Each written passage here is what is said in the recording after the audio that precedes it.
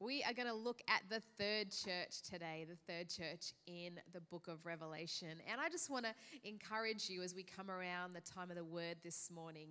You know, the book of Revelation is actually a hopeful book. And often when we talk about Revelation, I know, even as I said that, a few of you went, is it?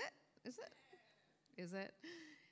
When we talk about Revelation, perhaps you've come with certain expectations this morning about what we're going to talk about, or perhaps you have a particular picture in mind when we talk about the book of Revelation. And although this series isn't going to cover everything, we can't cover everything in this book, but it is actually a hopeful book. And let me tell you why. When John wrote this letter, when God spoke to John, the Apostle John, to write this letter, it was to 7 churches in this area, in what was known as kind of Asia Minor at that time, in a time of great persecution and suffering for the church, in a time where the church was challenged. What did it mean to live out their lives as Christians in a world that was hostile to the gospel? And so God's response was to write a letter to them, and that letter is Revelation. And there are kind of within Revelation these 7 letters to the 7 churches, but in a lot of ways it's one letter to that whole group of churches who are in that area. And so it's important to keep in mind that God, when God sent his word, he didn't send his word in response to that situation to discourage people, to confuse people. He sent his word to give them direction and encouragement and support. And that's why today, 2,000 years later, you and I can open the book of Revelation and say, what did God say to them then? And what is he saying to us today? So the book of Revelation is not meant to scare you. It's not meant to confuse you. It was designed to encourage the churches. There is a lot of imagery in the book of Revelation. And they wrote in a time, and a great comparison for us in modern days to think about the persecution was so great that they were kind of almost writing in code. And think of it a little bit like this. If you've ever watched a movie or read a book about World War II, you might have heard about how they would send letters, and if they were worried that, the enemy would read those letters, they might write things in code, or even during certain wars, they would actually have their mail checked. And things would get censored so that, if it got into enemy hands, the enemy wouldn't know what you were writing about. Soldiers could write home to their loved ones, but they had to be careful about what they were saying. And in the same way, John, when he's writing to these churches, he uses imagery and he substitutes words for different things because just in case the Roman Empire at that time, if anyone got that letter, that it would not get them into more trouble. And so there's imagery there, but actually the intention of the book of Revelation is to write to the churches and to speak words of hope that are hopeful for us today. If we look at Revelation 21, and we just go a bit forward in the book of Revelation before we look at our letter today. In Revelation 21 and verses 3 to 5, this is how kind of the concluding statements, if you like, of Revelation. Let me just read this to you so you can see that God didn't want to create fear in our hearts when he sent John to write the book of Revelation. It says, "And I heard a loud voice from the throne saying, 'Look, God's dwelling place is now among the people, and he will dwell with them. They will be his people, and God himself will be with them and be their God. He will wipe every tear from their eyes. There will be no more death or mourning or crying or pain, for the old order of things has passed away.' He who was seated on the throne said, 'I am making everything new.'" That was God's word at the end. He was looking forward to that time in eternity, the time that you and I will one day spend with him. And it's hopeful. And it's meant to remind us that no matter what we face, God's word for us today is a word of encouragement. Sometimes God's word challenges us. It's meant to. The letter that we're going to look to today challenges us, challenges the way that we live. But it was never meant to create fear. And so can I encourage you as we come around this time, and I encourage you as well, if you didn't listen to our first part of the series last week with Pastor Matt, you can go online And you can listen to that sermon, and Pastor Matt gives a great background as to what the church was experiencing at the time. But today we're going to look at the church of Pergamum in Revelation chapter 2. And so if you've got your Bibles this morning, would you turn to Revelation chapter 2? We're going to read from verse 12 onwards. Revelation chapter 2. So it's the third church, as Pastor Leighton said. Pastor Alex is going to cover the second church next week because he's not feeling too good. But the third church, the church in Pergamum. That's a hard word to say. Say Pergamum. Pergamum. That's the church we're looking at. Here we go, verse 12. To the angel of the church in Pergamum write, these are the words of him who has the sharp, double-edged sword. I know where you live, where Satan has his throne, yet you remain true to my name. You did not renounce your faith in me, not even in the days of Antipas, my faithful witness, who was put to death in your city where Satan lives. Nevertheless, I have a few things against you. There are some among you who hold to the teaching of Balaam, who taught Balak to entice the Israelites to sin so that they ate food sacrificed to idols and committed sexual immorality. Likewise, you also have those who hold to the teaching of the Nicolaitans. Repent, therefore, otherwise I will soon come to you and will fight against them with the sword of my mouth. Whoever has ears, let them hear what the Spirit says to the churches. To the one who is victorious, I will give some of the hidden manna. I will also give that person a white stone with a new name written on it, known only to the one who receives it. So this morning, I want to look at a little bit about that background, about what is being said here as the Apostle John writes to this particular letter so you can understand what's going on. And then we're going to look at how it applies to us today.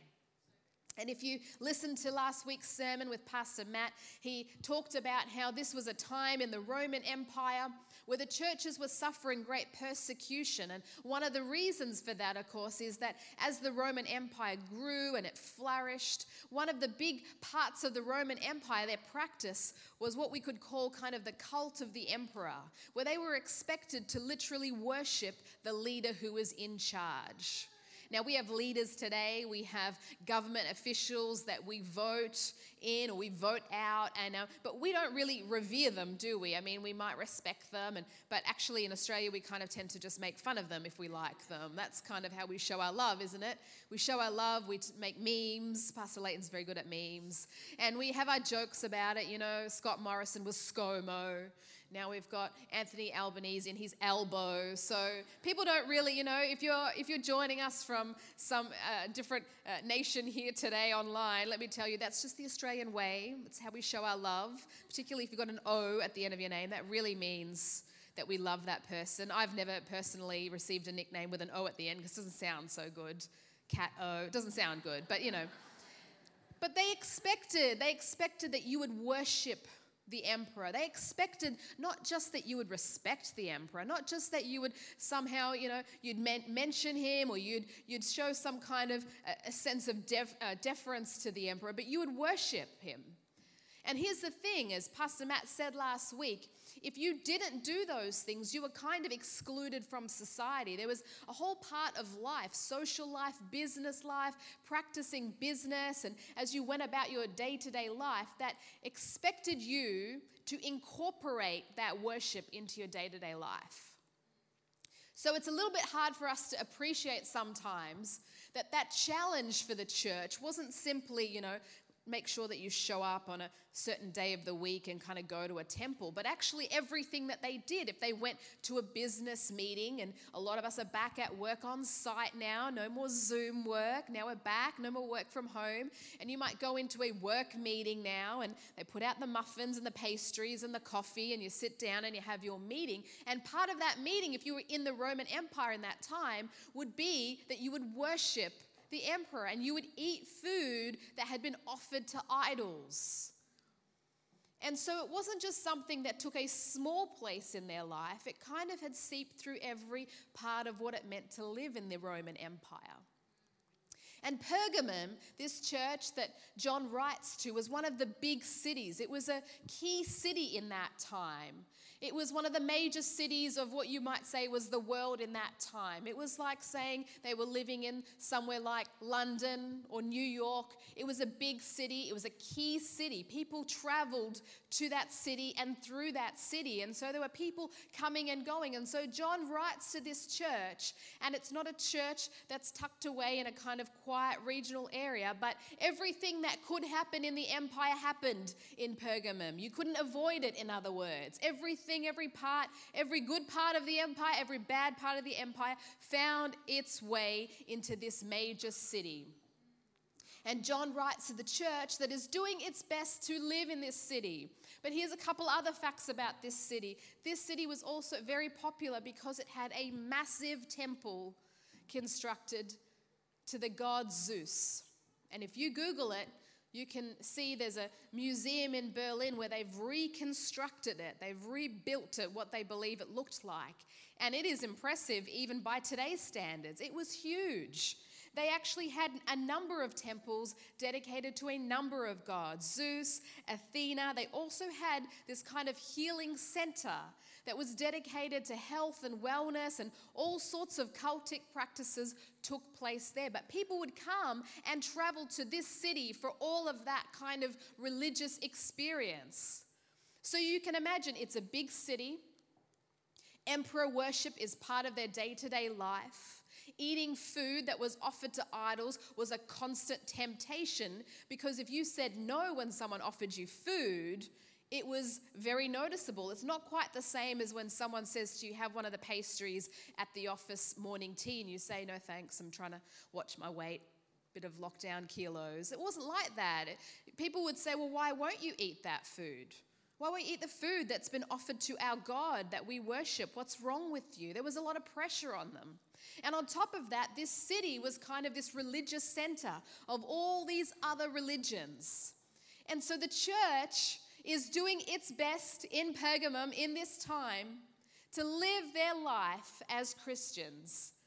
And they're being persecuted. And we see from these verses that one of them, Antipas, by the sounds of it, was actually killed because he made a stand for his faith. So it got real quick for the people in Pergamum. This wasn't a theory. This was their lives. And so that's why I say that when we look at the book of Revelation, we shouldn't come to it with fear, because God spoke to them at that time with their particular challenges, and he had a word for them. And today, you and I, as we come to church, and we've come and we've enjoyed our time of worship, but today you and I, we've come into this place. And if you're joining us online, you've come to this service today, and you've got your own challenges, and you've got your own things that are going on in your life. But God, just as he had a word for the church in Pergamum then, God has a word for you today.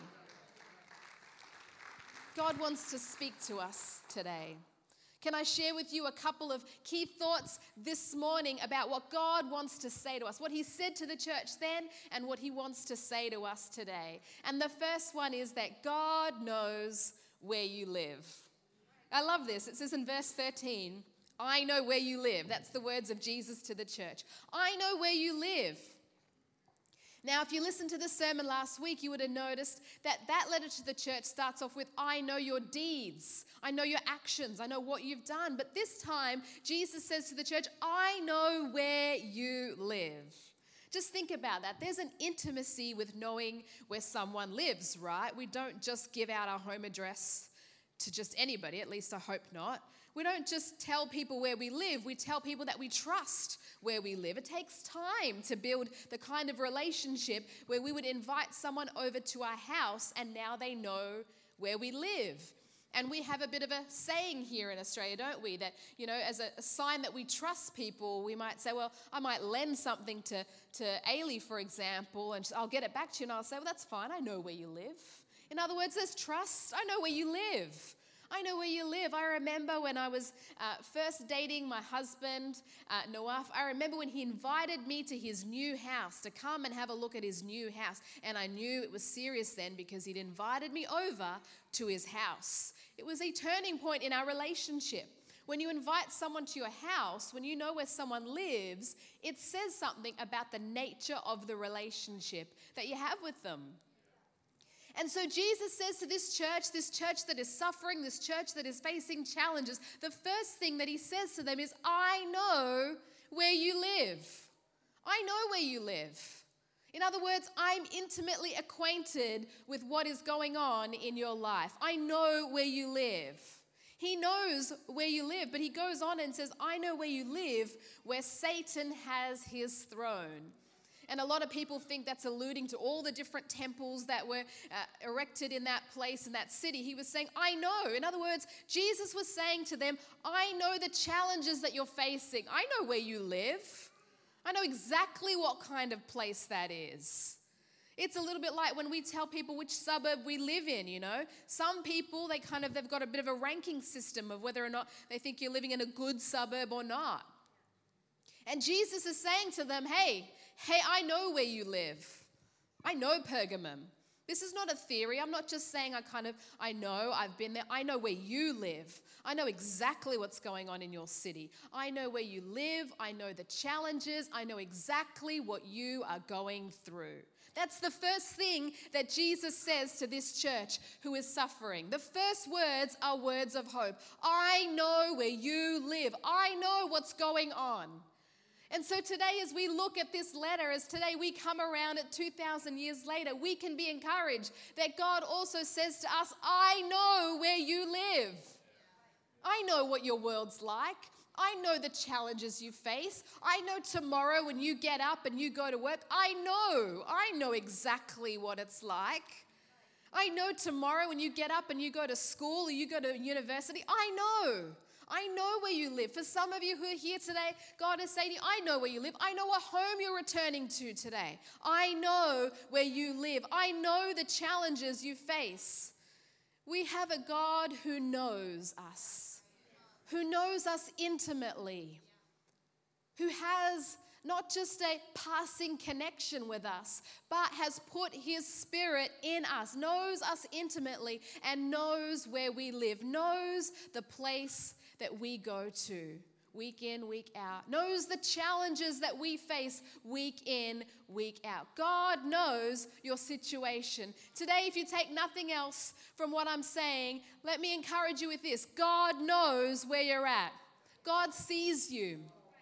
God sees your challenges. God sees the things that are on your heart. God sees you when you pray. God sees you when you cry out to him and say, God, would you give me wisdom in this? God sees you. God knows where you live.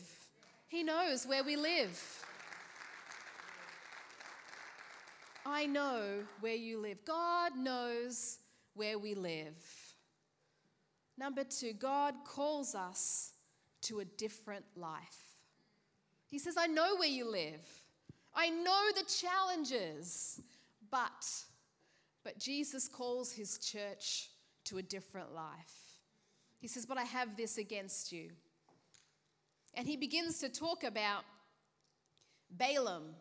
And we might read that today and think, what's he talking about? And Balaam is actually a reference to the Old Testament. Some of you might remember there's a story of Balaam in the Old Testament, in Numbers, in the book of Numbers. And Balak asked Balaam, who was a prophet, but not one of God's prophets, to speak curses over Israel. And 5 times Balaam goes and he looks out over Israel, who's living in the wilderness and camped out in the wilderness. And it's an incredible story, and you can find the story of Balaam from about Numbers chapter 21 through to 25. And Balak, he's against the people of Israel, and he wants to curse them. He wants them to get out because he's heard that God is making a way and taking them to the promised land. And so he hires Balaam to prophesy and a curse over the people of Israel. But every time that Balaam opens his mouth, he can't help but bless Israel, despite what he wants to do. 5 times he gives it a real good go, and it doesn't work. I don't know if you've ever tried something and failed a couple of times. Balaam really gave it a good go. He tried it 5 times, and every time he opens his mouth, he says nothing but good things. And so he tries. The temptation first comes. The opposition first comes from outside. But then we find out a little bit later in the book of Numbers, in Numbers 25, that Balak gets together some women who are not Jewish from a different nation, and he says to them, why don't you marry into this community? And then you can distract them from what God wants for them. And the women come and they have a plan, and they kind of infiltrate the camp, if you like. And they begin to lead Israel astray with different practices and turn them towards other gods. And so Israel resists one temptation, one challenge, which comes obviously from outside. But then Balaam has a great idea, and it's to infiltrate them from within. And it's their undoing. And so Jesus says to the church in Pergamum, I know where you live. I know the challenges. I know the external challenges, but I have this against you. You've gone the way of Balaam. In other words, there's something within your community that you need to look to. There's something that's crept in. There's a challenge that's crept in. It doesn't seem that much of a challenge, but it's there, and you've got to address it. And so that's the reference there. And what he's saying is the temptation had come from within, that we can still be Christians, but maybe we should compromise with a few things. It's hard to live in the Roman Empire. Sometimes people do offer you food, offered to idols. And people had begun to speak. Like Balaam, there were other prophets who'd begun to speak into the church saying, it's okay. You can be a Christian but kind of do these things too. It's okay, it's fine, it's fine, it's fine. It's a challenge. Don't stress yourself out. Just do what you have to do. And Jesus comes and says, and he reminds the church that despite their suffering, he's saying to them, you know what? You still need to follow my ways. You still need to stay true to me. I have this against you. I know where you live. I know your challenges. But despite your suffering, let me tell you, you were called to a different life. Today, you and I face challenges. Maybe we don't face the challenge of eating food offered to idols, but we do have our own challenges. We do have the same kind of challenge, whether or not we will assimilate to the culture around us or whether we will live the different life that God has called us to live. The truth is sometimes it creeps in. That's what Jesus was saying. Just like Balaam, sometimes it creeps in from within and we tell ourselves this thing is okay and this small compromise is okay and that small compromise is okay. But Jesus is calling the church to rise up despite opposition, despite the fact that they find themselves kind of not the norm, but somehow the minority culture. They find themselves in the minority with their beliefs. And Jesus is saying, despite all that, I call you to rise up and to live a different life. That's the challenge for us today. The challenge for us today is, will we assimilate to the culture around us, or will we live the different life that we've been called to live? The task for us today is to discern the idols of our time and to resist them. What are the idols of our time? They faced food offered to idols and sexual immorality. Those were their challenges. Those were their specific challenges. We have our specific challenges. And as I look around the room today, many of you come from different cultures, different places, different backgrounds, and all of us have our different challenges. But the challenge, the broader challenge for every Christian, and here's what's encouraging for us today. If you're struggling with this, let me tell you, this is not a new struggle. That's why we can read this today and we can be encouraged. The early church also struggled with this. Today, we have to actually struggle and make a decision that we're going to live a different life. We're going to be called to a different way of living. We're actually going to say no to those things. For us, the idols are different. For us in the West, the idols are materialism. For us, the idols are wanting to avoid a difficult life at all costs. And yet Jesus tells us that to follow him is to take up our cross, is to be challenged, is to be different, is to face persecution sometimes. But yet he says to us, I know where you live. I know where you live. And I'm going to be victorious at the end, but I call you to a different life. Let me encourage you as you face a new week this week, whatever your week looked like last week, you can make a decision God, I thank you that you've called me to a different life. God, I thank you that you've called me to be different. And I make a commitment today, God, that I will follow you and your ways no matter what the world says. No matter what anyone else says, we are called to a different life. You know, the other thing that I want to encourage you about is that the early church understood their mandate to be a witness to the gospel, even in hardship. You know, we are called to a different life. And, you know, actually witnessing to the power of the gospel is actually an act of resistance itself. Have you thought about that? We live in an age, and that church lived in an age, where people believed that the gospel was not powerful, that it would not change lives, and that one day it would just die away. They faced that same threat.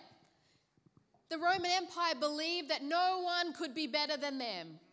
The Roman Empire believed nothing could ever come against them. And this little band of Christians, no matter how many people they tell, it was never going to last. It was never going to outrun the Roman Empire. And they would boast that they could reach the ends of the earth. But Jesus came and he declared in Acts chapter 1 verse 8 that he would give us his spirit and we would be witnesses to the very ends of the earth. And so when we proclaim his gospel, despite the challenges, when we decide to be faithful and say, I'm going to tell people the good news about Jesus Christ, we are actually making a decision to stand apart and say, no, I believe that the gospel changes lives.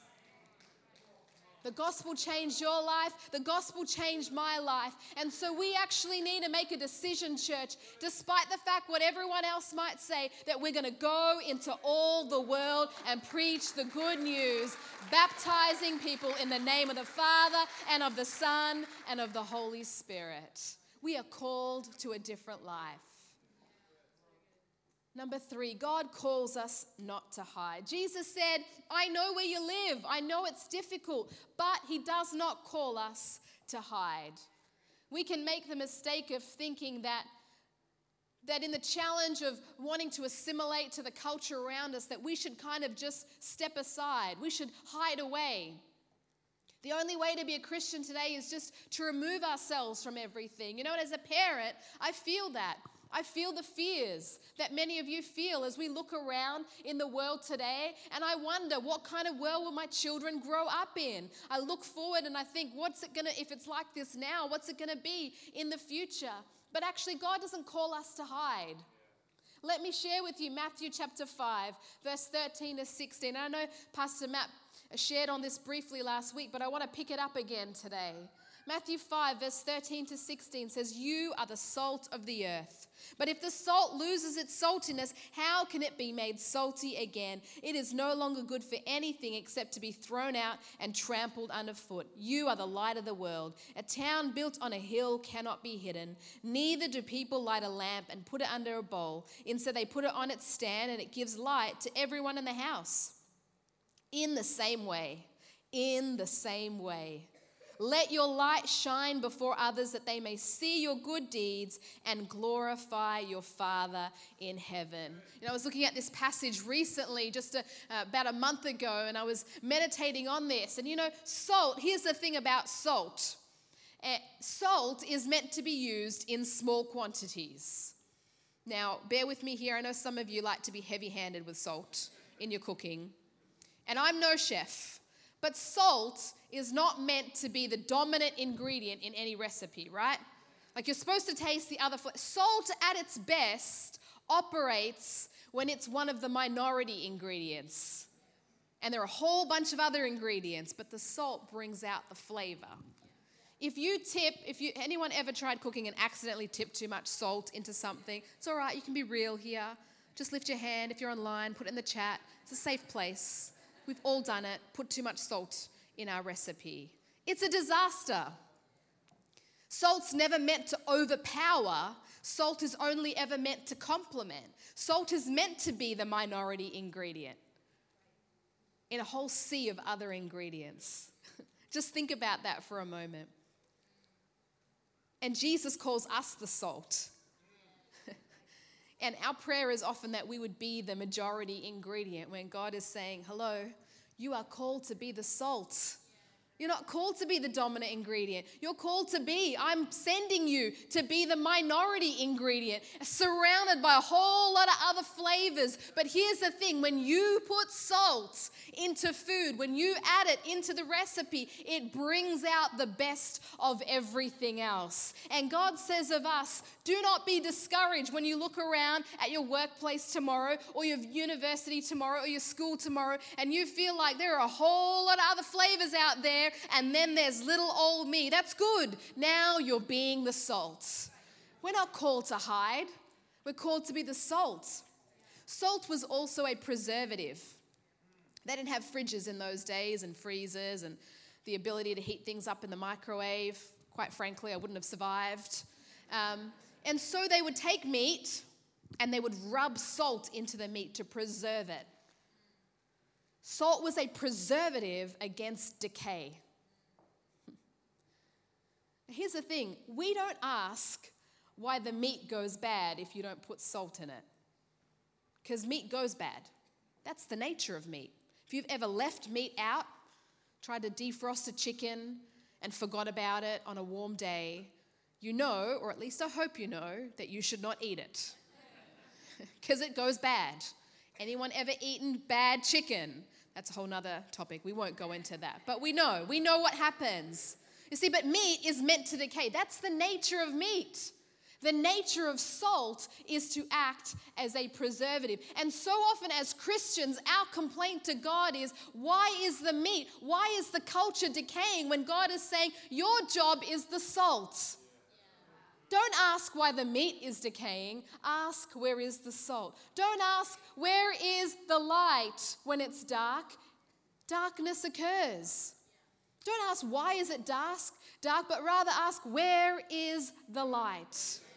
Can I read you a quote from Christopher Wright, a theologian? He says this, when we look at what it means to live as salt and as light in this world, we shouldn't be asking, why is the world decaying? We should be asking this, he says, where are the Christians? Where are the saints who will actually live as saints, God's different people, God's counterculture in the public square? Where are those who see their missions as God's people to live and work and witness in the marketplace and pay the cost of doing so? We aren't called to hide. We're called to be the salt and the light. So tomorrow when you go to work and you find yourself kind of the odd one out, tomorrow when you go to school, you go to university, you go about your day and you find that you are the one that's outnumbered, God says to you, be encouraged. I know where you live and I have called you to be the salt and the light. I have called you to light up the darkness. I have called you to be a preservative in a place that is decaying. Don't ask why it's decaying. Ask what you can do. Ask how you can be a salt. Ask how you can be a light. God has equipped us. You know, we're Pentecostal Christians. God has equipped us to witness with signs and with wonders. I think about Joseph, who God used with signs and wonders to witness to those who did not know him. God used the spiritual gifts of Joseph to interpret the dreams of who? Of Pharaoh. God used Joseph. God used Elisha to heal Naaman, someone who didn't believe in God, but God used his spiritual gifts to reach someone who did not know him. How can God use you? God has not called us to hide. That's God's word to the church in Pergamum. He says, I know where you live, but I have this against you. Be strong. Don't compromise, but don't hide either. Finally, Jesus leaves this encouragement to the church. It's a great encouragement to us today. He leaves this encouragement of 3 gifts. He says to the ones that persevere, the ones that understand what it is to be called to be a Christian in this complicated world, I will give 3 things: manna, a white stone, and a new name. Now, I love that God says, I will give you manna. Their challenge was to give up food that they shouldn't be eating. And so God says, if you would persevere, I'll give you food. Manna was the food that God gave to the people of Israel in the wilderness when they needed food. And so Jesus says to the church, as you stay strong, as you don't compromise, as you resist those things, understand, don't worry, I will provide that same thing for you in a different way. God sees us. God sees where we live. Today, if you're joining us online, God sees you. God knows where you live. God knows your challenges. If you would stay faithful, He promises to give us what we need. They needed manna. God said, I'm giving you manna. To us today, God says, as you stay strong, as you stay in the Word, as you stay faithful to God in this season, God will give you what you need. The second thing He promises us is a white stone. And white stones were really represented kind of acceptance. And it was also what they would use, juries would use to render a verdict. If they were deciding between guilty or not guilty, they would have a black stone and they would have a white stone. And the white stone would say not guilty. And so Jesus is reminding the church in Pergamum, and He's reminding the church today, He's reminding us today that when we follow Him, we're not always going to get it right. We are flawed. We are sinners. We don't always make the right decisions. But His promise to us is if we stay faithful, He has a white stone. In other words, we've already been accepted into the kingdom of God. We've already been declared innocent, not because of what we've done, but because of what He has done for us. And we can be encouraged. Maybe we didn't do so well last week, but praise God, we have a white stone. We've been accepted into His kingdom. And that encourages us to keep going, to keep faithful, to stay faithful to His word. He gives us a white stone. And finally, He gives us a new name. The Bible is famous for giving new names. Abram became Abraham. Simon became Peter. We may not get a literal change of name, but God speaks a different name over us. Do you know that God speaks a different name over you? Whatever other names others speak over you, God speaks a new name. The church in Pergamum would have been frightened. The church in Pergamum would have felt like the walls were closing in. They would have felt like, God, what have you done? Why have you placed us here? God, can't you take us to a new place? And there would have been many people who would have said different things to those members of those churches. Just like today, you and I, as we're called not to hide, but to go into the world, to go and to witness to the good news. Sometimes we receive things that are spoken over us. Sometimes people say things about us that are not true. But praise God, God gives us a new name. Can I tell you some of the new names that He has given us? He calls us His ambassadors. He calls us His disciples. He calls us His friends. He calls us children of God and heirs to the promise. We've been given a new name. Today, whatever you're facing, you can carry those promises with you. Would you stand with me, church, this morning as we close in prayer? I'm going to ask the worship team to come and to join me this morning. Just as God spoke to the church in Pergamum, just as He spoke to them and He said to them, He knows where they live. Today, He knows where we live. He knows. God knows the challenges we face. In Hebrews, it says we have a high priest who faced the same temptations as we did, yet He did not sin. He knows. He knows where you live. He goes before you today. And He promises us that if we would take up the challenge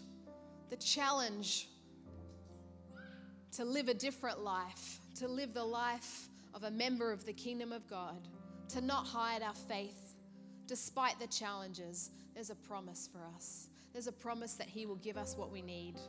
There's a promise that we've already been accepted. There's a promise that He calls us by a new name.